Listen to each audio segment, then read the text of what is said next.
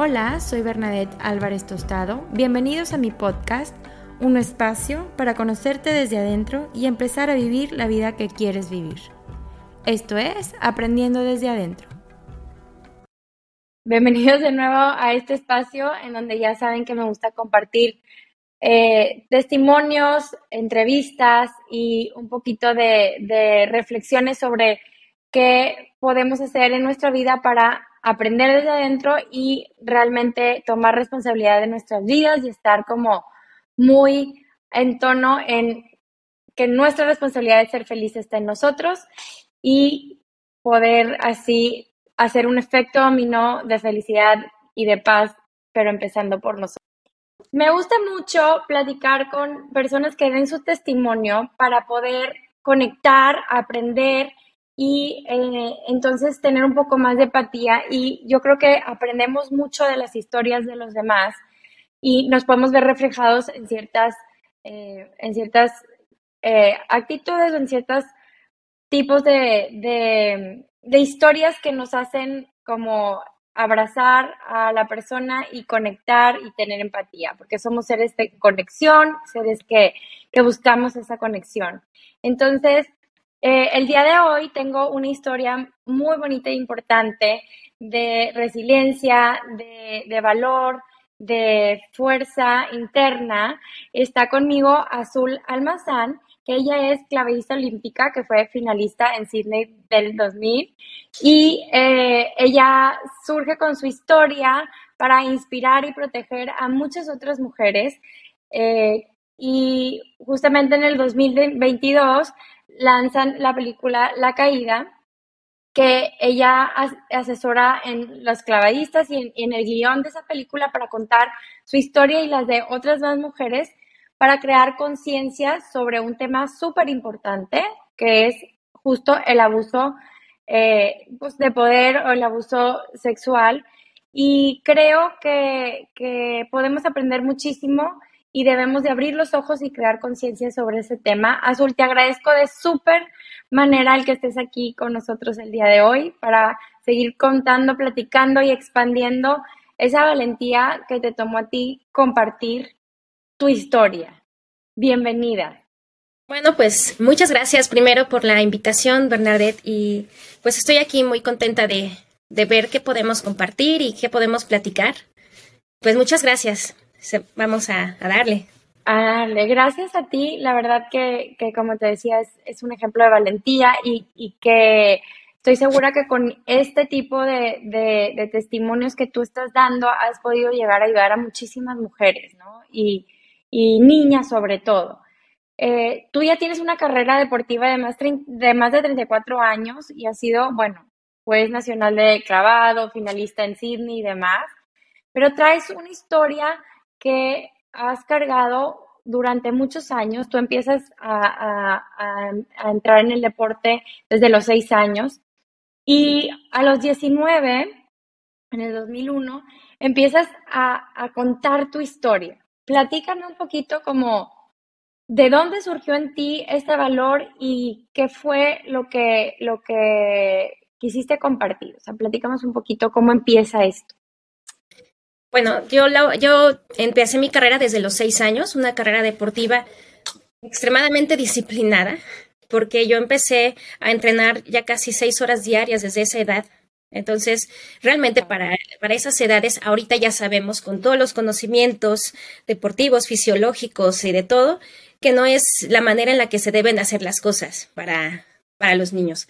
Pero bueno, en aquella época era como se entendía que se debía de hacer y cómo pues era la metodología perfecta para lograr deportistas de élite. Entonces, ahorita no quiere decir que esté totalmente mal, pero hay otros caminos, ¿no? Entonces, bueno, yo empecé en mi carrera deportiva siempre con objetivos claros. Yo era muy competitiva. Vengo de una familia que también son deportistas y atletas. Y pues yo estuve dentro del deporte, mi hermano también. Y entonces yo estoy en gimnasia y a los 11 años dejo la gimnasia y entro a clavados.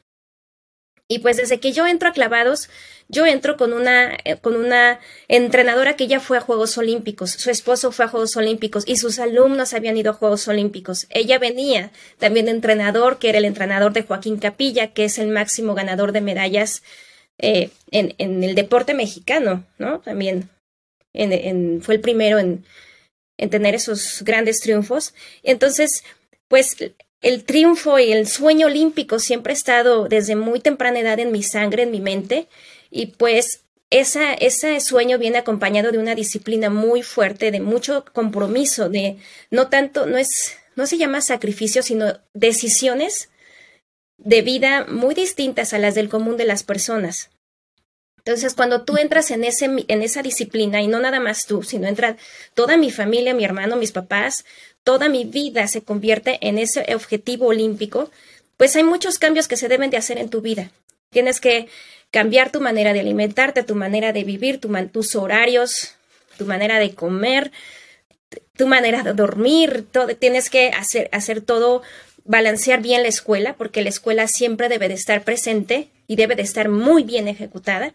Entonces se convierte en una vida anormal, ¿no? Pero extremadamente. Flexibility is great. That's why there's yoga. Flexibility for your insurance coverage is great too. That's why there's United Healthcare Insurance Plans. Underwritten by Golden Rule Insurance Company, United Healthcare Insurance Plans offer flexible, budget-friendly coverage for medical, vision, dental, and more. One of these plans may be right for you if you're, say, between jobs, coming off your parents' plan, turning a side hustle into a full hustle, or even missed open enrollment. Want more flexibility? Find out more about United Healthcare Insurance Plans at uh1.com. Mother's Day is around the corner. Find the perfect gift for the mom in your life with a stunning piece of jewelry from Blue Nile. From timeless pearls to dazzling gemstones, Blue Nile has something she'll adore. Need it fast? Most items can ship overnight. Plus, enjoy guaranteed free shipping and returns. Don't miss our special Mother's Day deals. Save big on the season's most beautiful trends. For a limited time, get up to 50% off by going to BlueNile.com. That's BlueNile.com. Hey, it's Danny Pellegrino from Everything Iconic. Ready to upgrade your style game without blowing your budget? Check out Quince. They've got all the good stuff, shirts and polos, activewear, and fine leather goods, all at 50 to 80% less than other high-end brands. And the best part? They're all about safe, ethical, and responsible manufacturing. Get that luxury vibe without the luxury price tag. Hit up quince.com/upgrade for free shipping and 365-day returns on your next order. That's quince.com/upgrade.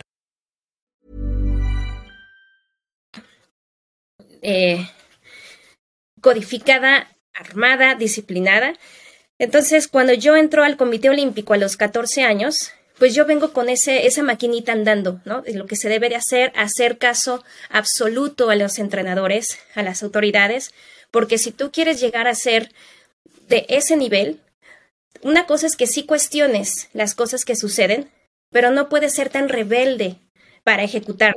Porque primero tienes que saber las reglas antes de romperlas. Primero tienes que confiar, tienes que hacer todo y ya después decidirás, ¿no? Si eso a lo mejor no te conviene o no, pero a esa edad, pues tú lo que tienes que hacer es hacer las cosas que te están diciendo y sobre todo una persona o personas que ya han tenido éxitos olímpicos y que han llevado personas a la gloria olímpica en numerosas ocasiones. Entonces yo entro con esa disposición de aprender, con esa disposición de entrenar y de no cuestionar las cosas, sino simplemente de confiar y decir, aquí se deben de hacer las cosas, yo soy una esponja, yo soy un libro que está listo para ser escrito y disciplinado. Pero ¿qué sucede? A pesar de que soy así, pues también tengo unos valores familiares, ¿no? Tengo las cosas que mis papás y mi papá me inyectaron desde muy niña. Y empiezan a suceder cosas que van en contra de esos valores que a mí me inyectaron. Entonces suena una campanita con ciertas situaciones que me dice, espera, esto está mal. No sé qué es lo que está mal. No puedo identificar qué pasa porque por mi edad, por mi situación de desarrollo, no puedo entender lo que pasa, pero sí sé que está mal. Sí se siente mal, se siente incorrecto. A los 14 años tú empezaste a sentir que algo no iba bien contigo, ¿no? que algo no, que algo en la situación, en el entorno, no va de acuerdo ni a lo que me inyectaron, ni a lo que se supone que me platican que es el camino. Porque yo sé que es un camino de mucho dolor físico, de mucho dolor mental, de mucho sacrificio, de días monótonos, de mucho esfuerzo y sufrimiento. Pero esto va más allá de eso, ¿no? Hay cosas que no entiendo, situaciones que no controlo y que ya no se sienten bien ni en mi cuerpo ni en mí. Entonces, cuando yo empiezo a cuestionar esas cosas o empiezo yo a rebelarme, pues empieza como yo, como al entrar en ese ambiente, pues se me separan de mi familia, me separan de mis amigos, de mi escuela, me voy a vivir allá sola con personas que son mayores que yo por mucho más de 10 años, todo mi equipo. Entonces, ¿a qué edad te fuiste a vivir a otro lado? ¿A otra ciudad o dentro de tu misma ciudad? No, dentro del Comité Olímpico, pero estaba a 2 horas y media de mi casa. Ok. Y pues mi escuela ya no, con el tráfico de aquel entonces era imposible. Entonces tuve que cambiar de escuela, tuve que cambiar todo, mis horarios. Llegué a entrenar 10 horas diarias. Wow. Entonces, realmente el entrenador se convierte en tu mayor figura, casi paterna. Y Claro. es la persona que te rescata, que te saca, que te entiende, que te ve casi las 24 horas. Entonces, pero cuando empiezan a ver estas situaciones y empiezo yo a cuestionarlas, pues es cuando empiezan a detenerme y a empujarme para que, a manipularme para que las cosas fueran, para que no las cuestionara y para que las aceptara, ¿no? Pero muy adentro de mí, pues nunca las acepté. Eso me costó muchísimo rechazo dentro del equipo, muchísimas situaciones muy malas, muy incómodas para poder mantenerme dentro del equipo. Y pues pero aún así yo aguanté, ¿no? Yo aguanté todos estos años porque yo no tenía contacto con mis familias, con mi papá, con mi mamá. Sí tenía con ellos contacto, pero esos pequeños ratitos que yo tenía con ellos, yo lo que menos quería hacer era llenarlos con todas estas situaciones, porque yo pensaba, como niña, decía, si yo los digo, mis papás me van a decir que me salga, ¿no? Van a decir, ¿quién en su sano juicio? Si te están molestando, si te están haciendo esto, pues salte, ¿qué haces ahí? Pero yo digo, no me quiero salir. Yo no quiero Tú veías como ese sueño que ya se estaba logrando y que querías, o sea, seguir lográndolos a pesar de todo. Claro. Yo quiero prácticamente que alguien nada más me escuche y me diga cómo hacer para poder llegar al sueño a pesar de lo que se está viviendo. Lo que yo no quería escuchar era, pues si no puedes, que era lo que tenía de algunos compañeros de otros deportes, cuando yo platicaba me decía, pues ya salte, pues ¿qué haces aquí? Está horrible, ya no les hagas caso, ya mejor vete. Y digo, no, ¿cómo voy a hacer eso? ¿No? Después de tanto sacrificio, ¿cómo por esta situación me van a quitar tan fácil o que yo voy a ceder tan fácil? Pero realmente era un sufrimiento tan grande que ya no sabía cómo manejar. Pero aún lo que hice fue guardarlo en un espacio muy profundo de mi corazón, de mi alma, callarme, cerrarme y defenderme con mis propias herramientas allá adentro, ¿no? Porque yo no pensé, como yo ya no tenía contacto con mis papás, pues mi cabeza de niña pensaba que mis papás tal vez iban a rechazar esto y que me iban a querer sacar, porque mis papás son muy protectores, son muy defensores, yo sé la calidad de guerreros que son. Entonces dije, no, me van a sacar, me van a decir que ya me vaya. Y realmente eso es el hubiera, pero yo sé ahorita que platico con ellos, sé que ellos para nada iba a ser esa situación, pero yo con mi mente de niña esa decisión tomé de guardármelo. De guardar y callarte. De callar.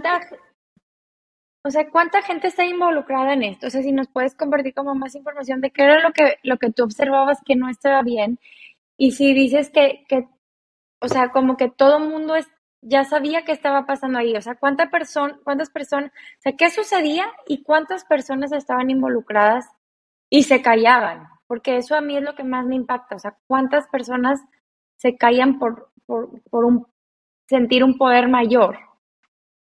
La situación es que al no haber aquí regulaciones y no haber nada que te proteja como niño en el deporte o en casi todos los aspectos, cuando yo empiezo a detectar estas cosas y las empiezo a hablar, me doy cuenta que la mayoría había pasado por eso. ¿no? Y que era como el pan de cada día. Entonces decía, a donde volteé ya se los hicieron, ¿por qué nadie me avisó? Por lo menos para saber que esto estaba pasando. Dice, no, pues es que ya sabes que eso es aquí. Uy, si vieras lo que le hicieron a fulanita. Uy, si vieras, tú tuviste suerte, tú tienes suerte. Y me daban, ya hasta se había creado una estrategia de cómo ir manejando la situación, de cómo protegerte de estas cosas. Y para mí fue muy impactante decir, ¿en dónde vine a caer? ¿No? ¿En dónde vine a caer? Y de las cosas, yo pensé que tenía que cuidarme de las lesiones deportivas, de la monotonía, del cansancio, del miedo de las alturas. Y no, resulta que toda esta batalla era en contra de los mismos entrenadores, de las mismas autoridades, porque era una guerra de otro índole que realmente estaba tratando de destrozarte física y mentalmente. Entonces, la guerra que yo vivía adentro era de cosas, era de una cosa psicológica, un abuso psicológico, mental y físico constante.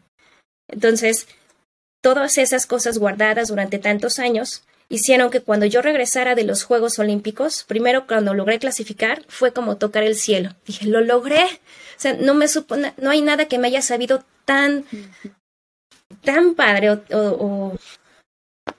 así tan gratificante como haber logrado ir a los Juegos Olímpicos y haber logrado las finales olímpicas. Pero cuando regresé dije, ya aquí se acabó, yo ya no vuelvo a regresar a este ambiente, no quiero volver a tocar México, no quiero volver a acercarme a ese infierno. Pero cuando... Y perdóname, sí. ¿Era una persona o eran en general todos los entrenadores que abusaban a las jugadoras? Era un entrenador, pero todo el sistema, todo un sistema apoyando todas estas situaciones. El entrenador hacía unas cosas, pero las autoridades hacían otro tipo de cosas, otro tipo de abusos, otro tipo de delitos, ¿no? Entonces era todo un sistema que se protegía entre sí y que ya se tenía un método para ir manejando todas estas situaciones durante tantas décadas. Entonces era una situación terrible, porque a donde voltearas todo el mundo ya sabía de esto y todo el mundo solapaba esos comportamientos, estas situaciones. Era el pan de cada día dentro del deporte. Y realmente cuando yo regreso de Juegos Olímpicos, yo tengo una beca para irme a Estados Unidos y trato de irme para allá. Pero al irme para allá, pues significaba perder todo. Antes estaban en contra de que nosotros, los mexicanos, nos fuéramos al extranjero. Entonces, las amenazas constantes para que no nos fuéramos eran terribles. Me escondían los papeles de las universidades en la federación para que yo nunca los viera, para que nunca respondiera. Entonces, ya tiempo después, cuando yo logro llegar a Estados Unidos, me encuentro ahí a todos los entrenadores y me dicen, ¿por qué nunca respondiste mis cartas? Y me enseñan las copias y me enseñan los archivos que mandaron a las federaciones. Y cuando yo hablo a la federación, de hecho sí tenían todos mis paquetes universitarios de todas las universidades que me habían solicitado y que yo nunca respondí porque nunca me las entregaron. Pero logré llegar, pero sí pasé por una depresión terrible. Yo no quería salir de mi cuarto antes de irme a Estados Unidos. Yo ya no quería saber nada de la vida, porque traía muchas cosas rompiéndome adentro, que no había podido entender. Y me tiraron a toque fondo. Mis papás preguntaron, pues, ¿qué pasaba? ¿Por qué estaba así? ¿Por qué ya no quería regresar? ¿Por qué ya no quería saber nada del deporte o de la vida en general? Y yo no quería decir realmente qué había pasado, todas las situaciones. Pero hubo una situación porque uno de los entrenadores nacionales lanzó una nota a un periodicazo en contra mía, con muchas mentiras sobre mí y sobre mi familia, porque yo no había regresado a entrenar. Entonces, cuando mis papás me preguntaron que si era cierto, que por qué alguien escribiría algo así, pues yo les empecé a contar toda la situación, les empecé a soltar todo, y mis papás se fueron de espaldas. Mi mamá lloró, mi papá se enfureció y en ese mismo momento mi papá me dijo, vamos a escribir todo esto. Lo escribí todo, mi papá me ayudó, yo hablaba y él escribía, y toda esa carta de 7 hojas que yo escribí, que yo dicté, mis papás las mandaron a todos los medios en respuesta a la nota que habían mandado. Y pues esa fue como la bomba que hizo que saliera todo a la luz. Se hizo un gran escándalo, pero era tan fuerte el sistema que en aquella época, más que sí se empezó salió a la luz y se movieron muchísimas cosas. Fue una pelea de 3 años en las que trataron de destruirme a mí y a mi familia de una manera denigrante y espantosa. Fueron 3 años de cosas horribles, de enfrentamientos, de tú dices, él dice, y yo seguía siendo prácticamente una niña.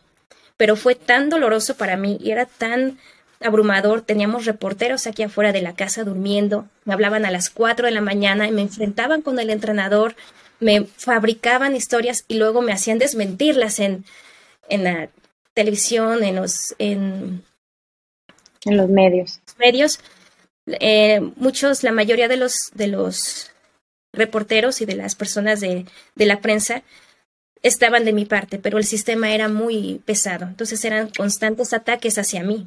Y tuve que firmar una carta para que mis papás se encargaran de mi caso, porque realmente me estaba destruyendo. Mis papás les firmé la carta y ellos se encargaron del resto de los procesos y de los juicios, y yo me fui a Estados Unidos a entrenar y a estudiar. ¿Tú demandaste a quién demandaste a alguien o el juicio de qué? No, yo lo que hice fue un llamado y fue una denuncia Denuncia. Desde justicia. Porque ya para hacer, sí me ofrecieron varios abogados que yo demandara y que pidiera dinero y todo, pero realmente no era el caso. O sea, mi situación, yo no buscaba beneficio económico, yo buscaba realmente abrir esta cloaca, porque yo ya iba a estar fuera, pero había muchísimos niños abajo de mí que ya venía Laura Sánchez, Rommel, venían ellos con el mismo entrenador, con la misma situación, y yo abrí esta carta para advertirle a los papás, para advertirle a los niños de lo que estaba sucediendo allá adentro. Y como no me hicieron caso, de hecho, los mismos papás y los mismos niños se fueron en contra mía, como si yo fuera mentirosa. Entonces fue una guerra muy fea.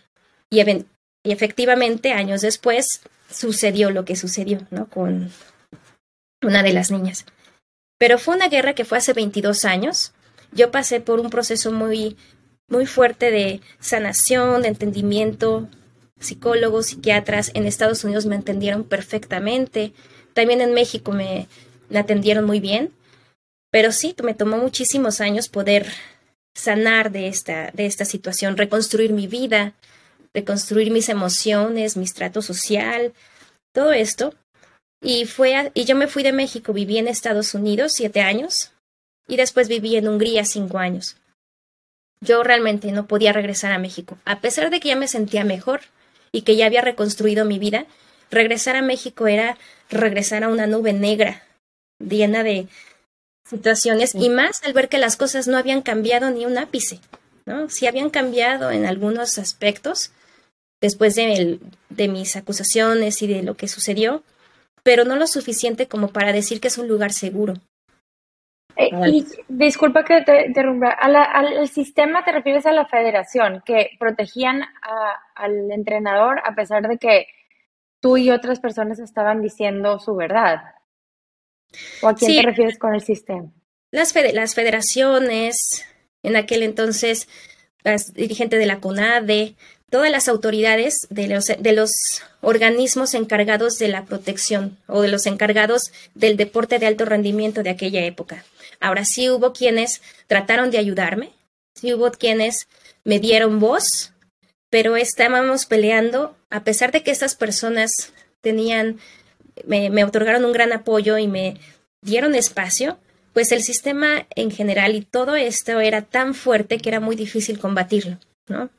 Al menos yo no en los juicios estos yo no salí perdiendo, pero realmente no logramos que esto cambiara como debería de cambiar, ¿no? Sí cambiaron muchas cosas, pero no al nivel en el que debería de haber cambiado para evitar lo que pasó y evitar lo que sigue pasando ahora. Eran otros tiempos y a la gente esos temas, más que causarles interés y angustia y enojo, les causaban morbo y era chisme, ¿no? Entonces, cuando cuando cuando casos de este tipo te causan esas sensaciones, es muy difícil que las cosas cambien, porque a la gente le gusta escuchar esto de una manera muy morbosa. ¿Qué herramientas crees que hubieras podido tener tú como niña para evitar esto? Pues mira, yo creo que las alertas que me dio mi familia me ayudaron muchísimo para poder crear esa barrera protectora, ¿no? Ese escudo protector para que para que las cosas no fueran peores en mi caso, para que yo pudiera detener antes de que las cosas hubieran pasado a otro nivel. Sin embargo, yo siento que si me hubiera, ahorita cuando veo que la información que hay sobre el tema, veo que una niña ya de esas edades o todavía más pequeñas, esto ya se lo saben de memoria porque lo han escuchado. Entonces han detectado todo esto y ya tienen la libertad de hablarlo y ya hay organismos en los que a quienes se pueden dirigir. Una cosa es que haya castigo para estas personas, pero por lo menos ya hay una voz confiable. Ya puedes dar tu voz, ya puedes niño, a decir no. Ya por lo menos sabes que está mal y la sociedad ya sabe que está mal. Pero en aquella época era una situación muy distinta. Era pues es que así son las cosas. Así es esto. Y uno se tiene que acostumbrar a este tipo de situaciones. Pero ahorita ya sabemos que está mal. Y antes no se veía mal. ¿Quién te decía así son las cosas? Pues entrenadores, los psicólogos, las otras personas del mismo Comité Olímpico me decían así es. ¿Y tú decías que estaban abusando sexualmente de ti y te decían así son las cosas? ¿O qué era lo que te decían? Sí, yo platicaba sobre los acosos. Afortunadamente, de mí no abusaron sexualmente ahí porque yo no lo permití. Al no permitirlo, eso hizo que quisieran sacarme de ahí, al no entrar en el juego. Entonces mi infierno comenzó cuando yo dije que no. Cuando yo puse esa barrera fue cuando comenzó todo el infierno para mí. Entonces fue una serie de acosos psicológicos, de abusos psicológicos, de abusos también físicos, que durante muchísimos años, porque yo resistí a entrar en este juego. Y como yo ya sabía demasiado, yo ya conocía, pues era la persona a la que tenían que sacar. Entonces, claro, porque si no ibas a detener su juego, como dices. La manera de sacarme era destruirme emocionalmente y hacer que yo ya no clasificara en clavados. ¿Y cómo haces eso? Pues destruyéndome en los entrenamientos, no entrenándome, no hablándome, intentando hacer que yo me lesione. Entonces, ese tipo de situaciones fueron las que viví durante todos estos años, además de haber visto todo lo que hacían, ¿no? Todos estos acosos, todos estos abusos y todos los intentos de hacer que yo también entrara en este juego. ¿Qué te mantuvo fuerte? O sea, creo que dices algo bien importante, que tu familia y los valores de tu familia, pero a esa edad y con un sueño de que esa era tu vida, o sea, esa era tu vida, tú querías estar en las Olimpiadas y acostándote, y sobre todo la parte emocional, creo que es muy fuerte también. ¿Qué era lo que te mantenía fuerte? Pues yo creo que primero el sueño olímpico. Y además que a pesar de que estaba en un ambiente muy feo, pues también tenía mi entrenadora Norma Baraldi, mi exentrenadora Norma Baraldi, la primera entrenadora que tuve en clavados. Ella, desde sus trincheras, siempre hacía lo posible por apoyarme, ¿no? Mandaba cartas cuando yo le llegaba a platicar ciertas situaciones, ella mandaba cartas. Ella tenía un puesto administrativo fuerte en otra entidad, pero aún así su voz sí lograba sonar dentro del Comité Olímpico, dentro de las instalaciones. Entonces, como que decían, hoy no es tan fácil hacer cosas.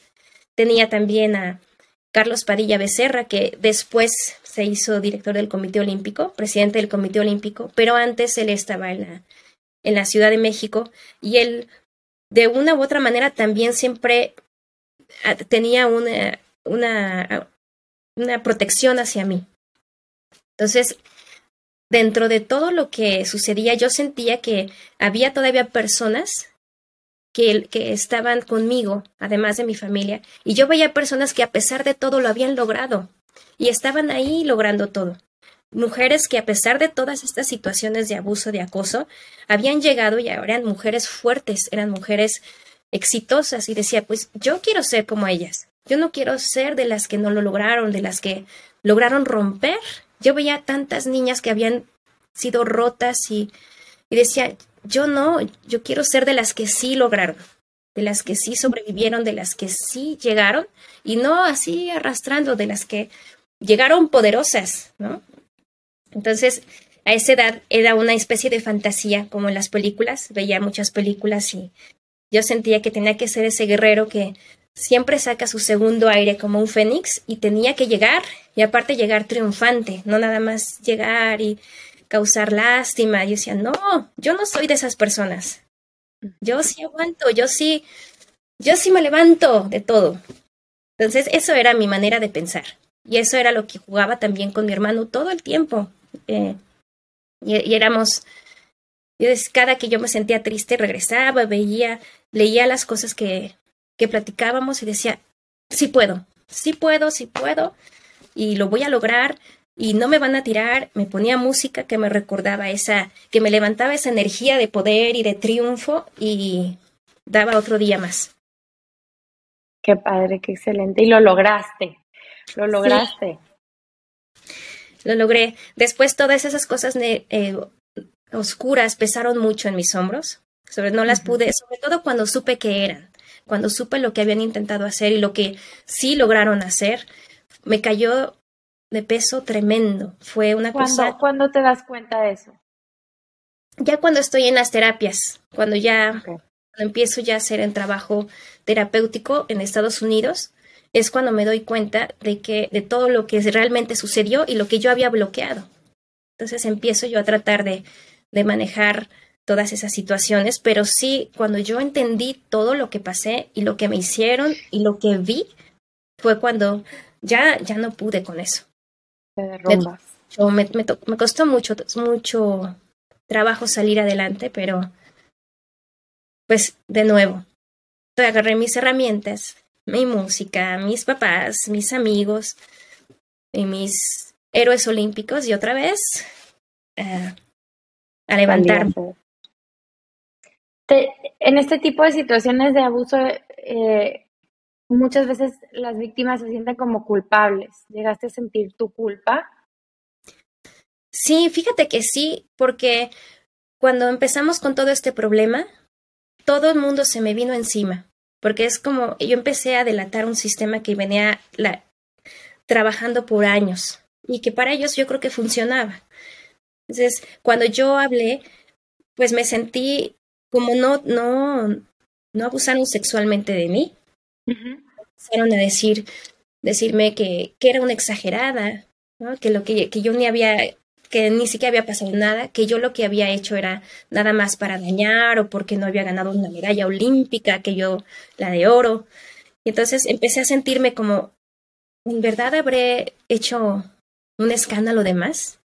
A lo mejor sí, quiere decir que a lo mejor soy tan débil, yo llegué a pensar eso, a lo mejor soy tan débil que cualquier cosita me tira y por eso me tiraron y por eso estoy hablando por enojo, ¿no? Porque soy muy débil o porque a lo mejor con cualquier cosita me tiran a mí y por eso cualquier cosita me hace reaccionar. A lo mejor te empezaste a creer lo que decían de ti. Sí, ¿no? Empecé a creerme, empecé a minimizarme, empecé a hacerme chiquita, empecé a sentirme culpable, exagerada, débil. Y sí me costaba trabajo decir, no, realmente no está bien. Y a defender mi propio punto de vista, porque por donde lo vieras no estaba bien. Por donde se tomaran estas situaciones, estos comportamientos, no estaban bien, por donde los viéramos. Pero sí me costó mucho trabajo ser yo la que los dijera y que los hablara y los defendiera. Claro. Me costó mucho trabajo. Por eso hubo un momento en el que yo dije, voy a hablar por mí. Me pedían ayuda a muchísimas personas y querían que yo fuera la voz de muchas. Pero en el momento de un juicio, todas me abandonaron. Entonces dije, yo no puedo estar hablando ya por los demás. Si no tienen la valentía, porque estar aquí es muy difícil. Realmente te rompe. El que está aquí le van a tocar todos los golpes. Le van a tocar todas los jitomatazos, los huevazos, los insultos le van a tocar al que está aquí diciendo las cosas. Y a pesar de que tengo a muchas mujeres y a muchas niñas que querían decir las cosas y no podían, no tenían esa fuerza, cuando yo estaba enfrente, al ser tan difícil esa situación, todas se echaban a correr. Y al final terminaba yo diciendo, ¿qué pasó? Así Sí, estoy. no que tenía su apoyo, no éramos un equipo, o sea, sí. Y aquí estoy yo para que los trancazos caigan aquí, pero entonces agárrenme si me caigo, ¿no? Claro. Por lo menos, si ya no van a hablar, si no van a decirlo y yo voy a hacer su voz, por lo menos estén atrás de mí, poniéndome su mano, respaldándome, para que por lo menos digan que no estoy mintiendo. Entonces todas huyeron y me hablaban en las noches pidiéndome perdón. Me decían, es que tú sí llegaste y mi hija todavía no. Entonces ella, yo no quiero perder la oportunidad de que llegue. Los psicólogos me decían, Azul, no te vamos a poder ayudar porque me van a regresar a Cuba si yo te ayudo. Ya me dijeron, ya me amenazaron. Los entrenadores me dicen, nos van a correr si te apoyamos. Nosotros sabemos que dices la verdad, nosotros lo vimos, sabemos lo que te hicieron, pero no te podemos ayudar porque nos corren. Y las niñas me van a sacar. Entonces dije, el miedo. Yo ya llegué, yo ya voy de salida, yo ya me voy a ir a otro país, voy a crecer en otro país, pero todas ellos se quedan aquí. Yo intento ayudar, pero para poder cambiar estos necesitaba más voces, necesitaba más apoyo, cosa que no tuve. Entonces decidí hablar solamente de mi caso, de mi situación, algo que yo sí pudiera defender, algo que yo sí pudiera respaldarme y que por donde me golpeara no iban a encontrar un hueco. Pero yo creo que necesitaba todavía más peso de todos los demás que lo vivieron para que estas cosas pudieran realmente cambiar. Cosa que con esta película, cuando las hicimos, fue muy diferente, porque ya no era mi voz solita, mi caso solita. Ya teníamos un respaldo de muchísimas mujeres que habían vivido cosas similares y ya somos un peso mayor. Ya hay más valentía, ya somos muchas voces, no una. Esta historia de la caída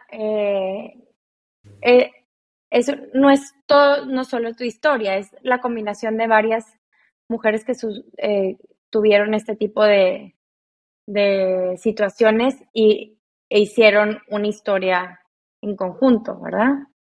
Sí, todo esto fue evolucionando. Cuando Carla empezó con la idea, al principio, bueno, sí, para poder llegar a esto fueron muchísimos años, casi Carla empezó hace más de 10 años, pero con esto hicimos casi más de 6 años, porque primero decíamos, vamos a hacer esta historia, pero dijimos, una sola historia no pesa tanto porque va a haber, con una historia que ya sucedió, hay quienes no se van a poder identificar porque van a ver una historia que sí sucedió exactamente.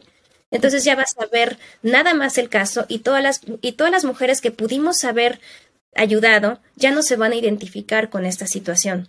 Más bien van a sentirse, van a compadecerse de la situación que van a ver en pantalla.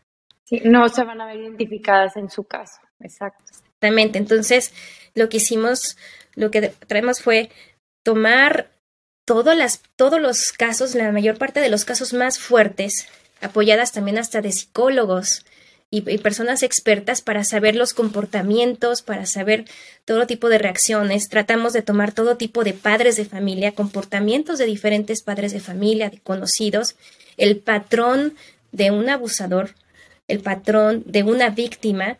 O sea, tratamos de tomar todos esos patrones de casos reales, estudiarlos y tratar de formar una historia que está basada en hechos reales, pero transformada y enclavados, ¿no? Con con un personaje que se llama Mariel, y tratamos de que que la situación de acoso englobara un poquito más lo que es en general esto.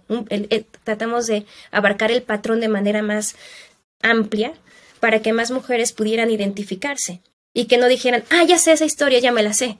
Si dijeran, a ver, espérame, sí se parece, pero esto no concuerda, esto no es. Porque al lograr eso, ahora sí ya puedes ver la historia de Mariel.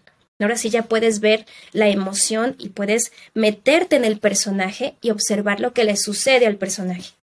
sin tratar de identificar una o dos historias en particular. La verdad es un trabajo impresionante. A mí me encantó la película, me dejó como siempre reflexionando, obviamente, pero me encantó cómo podemos a través de una historia ver la realidad y abrir los ojos de mucha gente que a lo mejor todavía está escéptica, ¿no? A este tipo de cosas que sucede. O sea, somos el país número 1 en abuso sexual infantil y México, ¿verdad? Yo sé que me escuchan en otras partes, pero México es el número 1. Entonces, necesitamos más gente como tú con el valor de alzar la voz, con el apoyo también de Carla Souza que hacen esta película para empezar a abrir y si no la han visto, por favor, vayan a verla, La Caída, porque es una manera de concientizarnos sobre este tipo de temas que suceden, abrir los ojos, estar al pendiente de nuestros hijos, darles la voz como tú tuviste ese respaldo, o sea, por eso estás aquí, creo yo, porque tú tuviste ese respaldo y en ese tiempo más difícil, ¿no? Pero como dices, ahorita ya los niños ya lo están escuchando desde muy chiquitos y saben que eso no debe de suceder y en esos tiempos pues casi no se hablaba de eso, ¿verdad? No se hablaba ni siquiera de la sexualidad y menos de que alguien, porque la mayoría de las veces es una persona de confianza, en que tú confías y valoras y ves hacia arriba el que te hace este tipo de cosas. Entonces, el momento de decir, de alzar la voz y decir, puede suceder y te puede suceder en una manera muy cercana, o sea, no porque iba caminando en la calle oscura, no sé dónde, no, sino dentro de un círculo de confianza. Entonces, creo que mis respetos para ti y para todos los que están alzando la voz, creo que se necesita mucho más eh, y, y todos los que tengamos niños a nuestro alrededor debemos de darle ese empoderamiento de que ellos sepan identificar qué se siente bien, qué se siente mal, qué está bien y qué está mal, para que puedan poner un alto, ¿no? Y poner un no, ¿verdad? Entonces, gracias por ser la voz de muchas, como dices, y por estar aquí y aceptar esos jitomatazos, porque eso se requiere, ¿no? Y más que campeona olímpica, pues realmente es de vida, o sea, campeona de vida, que tuviste el valor, de que tuviste esa resiliencia, Azul, que estuviste constantemente trabajando en ti para poder salir adelante, porque no es nada fácil. O sea, tú lo puedes contar aquí, pero realmente todo lo que fuiste viviendo son cosas muy fuertes y yo creo que tú has de ver a varias que no hicieron lo mismo que tú, que ahora a lo mejor están en un lugar muy triste, ¿no? Sí, fíjate que esta película en esta época es muy importante y sí quiero mostrar la razón. Ahorita es muy difícil que todavía no llegamos a esta gran cosa de que una persona que abusa, que acosa, reciba el castigo que necesita, ¿no? O que allá todavía no está estructurado todo este sistema que puede evitar que puede erradicar esos comportamientos desde sus inicios y pueda haber sanciones. Todavía no llegamos a eso.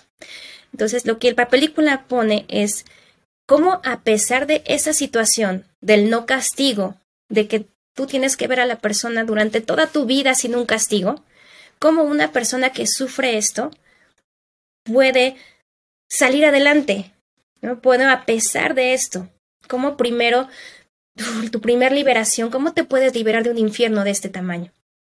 Porque cuando ya caes en eso, a veces cuando te das cuenta ya es demasiado tarde.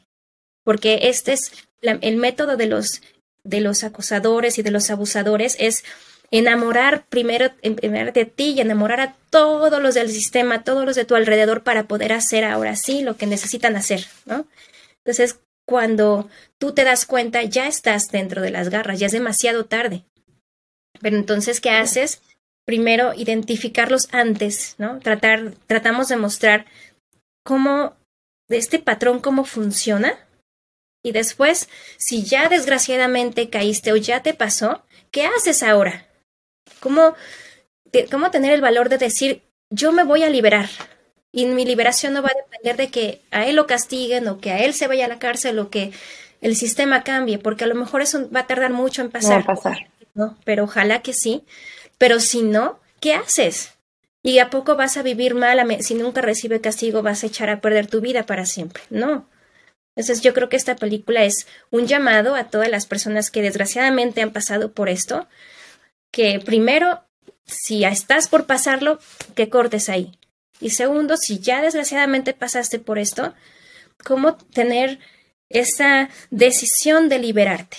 Y la sensación de liberarte para ti y con tus herramientas y decir, yo me libero a mí, a pesar de todo lo demás. Nadie me va a liberar, yo me tengo que liberar a mí para empezar a vivir lo que yo quiero vivir. Y decir, sí se puede, somos muchas las que lo estamos haciendo, las que lo hicimos. Y pues yo espero que esto siga ayudando a mujeres, por lo menos a despertar y decir, yo ya, hasta aquí llegué, hasta aquí estoy con esto, yo ahora sí ya voy a ver hacia arriba y hacia mi vida, a pesar de todo lo de atrás.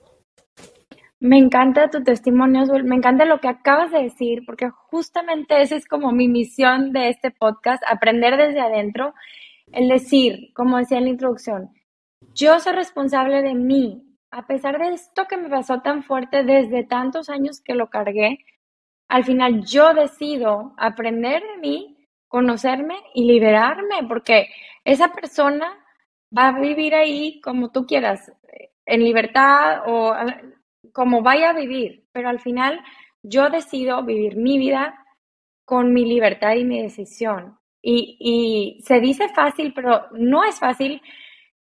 Aunque no te haya pasado una cosa traumática como la tuya, es difícil, me imagino que en tu caso mucho más fuerte. Entonces, sí se puede, hay que echarnos un clavado hacia adentro, hay que decir, soy la responsable o responsable de mi vida y yo trabajo en mí para yo liberarme. Y lo mágico y el poder más grande que tenemos está adentro, justamente adentro. O sea, nosotros tenemos el poder en la situación en la que estés, es liberar, o sea, esa libertad que tenemos de trabajar en nosotros y decidir cómo quieres vivir tu vida. Y lo acabas de poner en un ejemplo hermoso con tu vida y con tu testimonio y te agradezco muchísimo, de verdad. Pues muchas gracias, y es que es así, no hay una edad en la que digas, esta es la edad perfecta para liberarse, es cuando tú estés lista para hacerlo, cuando realmente quieras hacerlo, ya estás lista para hacer eso. Y claro que vas a enfrentarte a muchos demonios y muchas cosas, porque todas las historias son distintas. Tal vez no hay una peor que otra, porque todas duelen igual, ¿no? Pero yo creo que es cuando ya estés lista, cuando hayas decidido que ya estás hasta acá, dices, ya, ese es el momento y estás, no importa la edad. Puede ser antes, si lo ves antes muy joven está muy padre, pero si no, es en el momento que digas, ya me di cuenta qué pasó, en ese momento ya diste un paso para esa liberación. Y ahora sí empieza el camino fuerte. Ahora sí, ¿qué vas a hacer con toda esta vida que tienes ahora? ¿Qué vas a hacer con todo esto que traes? ¿Cómo lo vas a empezar a armar? ¿No? ¿Cómo vas a armar tu vida? Ahora sí empieza la verdadera vida de libertad. No es que todo va a ser de color de rosa. Dices, ahora sí, ¿cómo me voy a armar? Ahora sí. Con tu libertad y con la responsabilidad que lleva esto, ¿no? Como dices tú, o sea, no es como que ya todo padre, pero con ese valor y ya me di cuenta, ahora yo me responsabilizo y doy un paso adelante y exacto, o sea, de eso se trata la vida. Entonces, qué padre lo que dices de que no importa la edad, porque mucha gente vive así, no, yo ya que no importa tu edad, no importa la situación, no importa lo que hayas vivido, tú tienes adentro tu poder de salir adelante. Y gracias por ser ese. Exacto. Una herida a la vez, ¿no? Sanas una herida, a lo mejor hay miles, pero con una que vaya sanando, vas sintiendo esos cambios en tu vida y en todo tu alrededor. Y ese puede ser el secreto para estar cada día mejor. Exacto, es un trabajo de toda la vida, tienes razón, o sea, una herida a la vez sí, y es un trabajo de siempre, de ir paso a paso, pero disfrutar el proceso, ¿no? Y ir liberándote cada vez un poquito más rápido de esas heridas, ¿verdad? Yes. Gracias, Azul. Si no han visto la película de nuevo, les recuerdo, La Caída está en Amazon Prime, no se la pierdan. compártanla, que muchas más mujeres escuchen este tipo de testimonios y que vean que todos podemos salir adelante. Si te gustó este episodio, igual, evalúalo, compártelo para poder llegar a más personas y compartir este tipo de testimonios de resiliencia y de triunfo como el de Azul. Y nos vemos pronto. Muchísimas gracias de nuevo, Azul. Oh, gracias a ti y saludos a todos. Mucha fuerza. Gracias por escuchar hasta aquí. Si te gustó, te inspiró y te sirvió este episodio, no te olvides de compartirlo y de evaluar mi podcast para poder seguir compartiéndote este tipo de información. Y en bernayoga.com puedes encontrar información sobre quién soy yo, sobre mis talleres, programas, mi coaching y todo para que tú seas mucho más feliz. Nos vemos pronto y platícame en Instagram, estoy como bernayoga. ¿Qué te parece? Y sigamos esta conversación. Selling a little or a lot? Shopify helps you do your thing however you cha-ching. Shopify is the global commerce platform that helps you sell at every stage of your business. From the launch your online shop stage to the first real-life store stage, all the way to the did we just hit a million orders stage. Shopify is there to help you grow. Shopify helps you turn browsers into buyers with the internet's best converting checkout. 36% better on average compared to other leading commerce platforms. Because businesses that grow, grow with Shopify. Get a $1 per month trial period at shopify.com/work. Shopify.com/work. Even when we're on a budget, we still deserve nice things. Quince is a place to scoop up stunning high-end goods for 50 to 80% less than similar brands. They have buttery soft cashmere sweaters starting at $50, luxurious Italian leather bags, and so much more. Plus, Quince only works with factories that use safe, ethical, and responsible manufacturing. Get the high-end goods you'll love without the high price tag with Quince. Go to quince.com/style for free shipping and 365-day returns.